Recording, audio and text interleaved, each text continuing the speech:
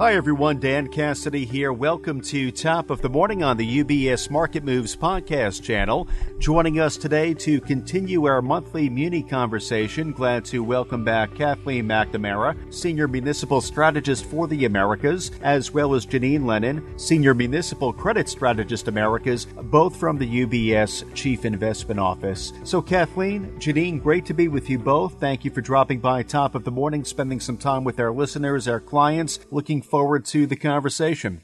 Thanks so much for having us on this morning, Dan. Thank you. Absolutely. So, Kathleen, maybe we can begin with talking about how munis have performed recently. I know muni investors have endured a challenging period against a backdrop of tighter monetary policy. You also factor in high inflation. We've been experiencing that throughout the course of 2022. So, recently, Kathleen, how have munis performed, and has volatility at all impacted fund flows from what you can gather? That's right, Dan. Since we last spoke, benchmark yields surged and performance suffered, and that does reflect the higher than expected inflation print and a continuation of a hawkish Fed.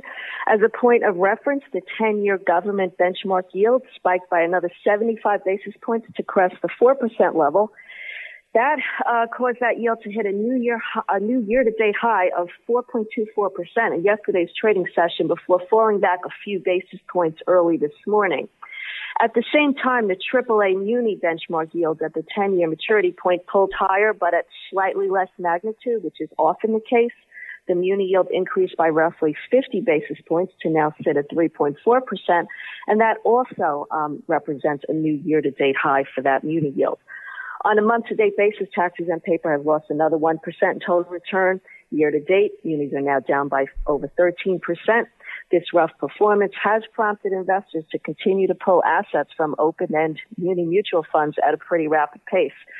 That said, amid a tough year for an array of asset classes, munis are holding up a bit better than their investment-grade corporate debt counterparts, which have witnessed even steeper losses of over 20% at this stage in 2022. So, Kathleen, I made mention of the word volatility a few moments ago. We have been witnessing a lot of volatility in the markets. I do understand an elevated degree of volatility is expected by the Chief Investment Office through the balance of 2022. How might that translate, Kathleen, to performance of munis from here? That's right, Dan. We don't expect bouts of volatility to just disappear anytime soon. All eyes remain focused on the Fed. Until there is clear evidence that the Fed is poised to moderate the pace at which it tightens monetary policy, we think investors are likely to continue to park more assets in cash and cash equivalents, and markets are apt to remain volatile, including municipal bonds. We do expect the Fed to deliver its fourth straight 75 basis point rate hike at its November meeting. All eyes will be on that.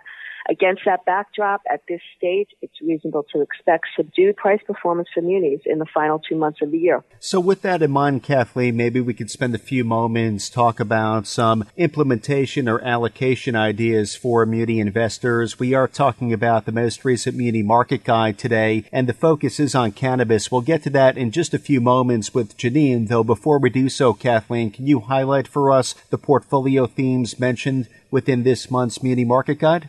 Yes, Dan, I'm happy to. In this month's report, we highlight two themes for municipal bond investors to consider in the current environment. The first is to take note of attractive taxable equivalent yields for liquidity needs. Tax-adjusted yields on high-grade short-term munis now exceed 5% for top taxpayers. Keep in mind, these are the highest levels seen in about 15 years. As investors look to take advantage of these higher taxable equivalent yields, we recommend investing a portion of a portfolio within a bond ladder that aligns with the timing of personal cash flow needs. Second, on the credit side, we continue to favor high-quality credits. Although municipal credit fundamentals remain sound, credit spreads are widening on mutual fund outflows. At the same time, the risk of recession is rising. Therefore, we favor positioning in higher quality muni assets that can exhibit resilience through an economic downturn. For guidance on individual credit selection, keep in mind CIO provides research coverage for almost 600 obligors nationwide. Well, Kathleen, thank you for hitting on some of those portfolio themes for us. I do want to transition a bit, welcome Janine Lennon into the conversation. As mentioned, the titled the focus of this month's Muni Market Guide with respect to the Spotlight article, Cannabis Conversations Underway. Cannabis, always an interesting topic to talk about. So, Janine, what can you share with us from this month's Spotlight article? Yeah, so thanks again for having me on today to discuss the Spotlight titled Marijuana Momentum Too Big to Ignore. Before we get into the details surrounding actual cannabis, I just want to take a moment to highlight that our entire team's focus is related on the municipal finance and the tracking of state tax revenues, as adult use is now legal in 19 states and a total of 37 allowing for medicinal purposes. In fact, just 8 of those jumped on board since the onset of the pandemic, so we're seeing pretty significant momentum here. Notably, CIO is still unable to provide investment recommendations within the cannabis industry, as marijuana remains illegal under U.S. federal law. As such, financial institutions in the U.S. are still required to follow anti-money laundering regulations and are forbidden from making transactions involving proceeds from federally prohibited businesses. With that as a backdrop, state governments have an estimated $600 billion in debt outstanding, which equates to about 15% of the total $4 trillion muni market. Their credit quality, is generally among the highest of all municipal debt, given the substantial resources they have available at their disposal to meet their obligations. And one of those resources, as we all know, is their ability to tax various sources, including those assessed on the purchase of cannabis. So within this month's report, you can see that the tax methodology differs from state to state, but the resulting revenue still accounts for a somewhat small percentage of total state revenue, averaging around 1%.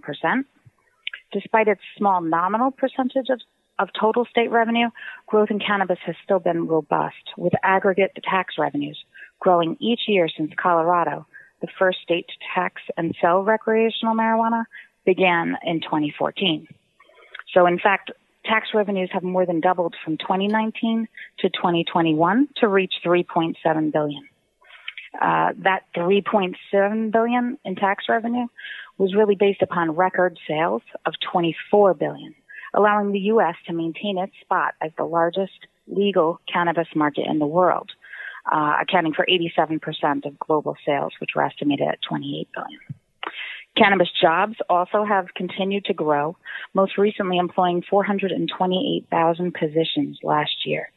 Notably, there are now more than 3 times as many individuals employed in the cannabis industry as there are in dentistry, just for folks to have some kind of perspective. Janine, thank you there for some background on the scope, the scale of the industry. I'm curious, Janine, as a follow-up, if you could provide us with some guidance on where legalization stands in the U.S., especially in consideration of President Biden's actions just a few weeks ago. Certainly. The relentless expansion towards legalization by state governments has placed pressure on the federal government to act, given the political disconnect. On October 6th, we saw President Biden pardon nonviolent drug offenders who were convicted under federal law, while simultaneously acknowledging that cannabis use remains illegal under U.S. statutes. This was the most extensive White House action taken to date on U.S. drug policy. Partisan disagreements thus far have prevented the SAFE Banking Act from reaching a vote on the floor of the Senate, but we believe that momentum towards the legalization of cannabis is still increasing. That said, full legalization is probably years away, but legislation allowing for access to interstate banking system, for example, strikes us as inevitable. With New York, Connecticut, and Rhode Island expected to commence sales in the Northeast Corridor over the next few months, we expect additional growth in jobs and tax revenue, as almost half of the U.S. population now has access to recreational marijuana, and 3/4 having access to some form of cannabis. As we approach next month's election, 5 additional states are expected to have legalization initiatives on the ballot, adding impetus to this ongoing trend.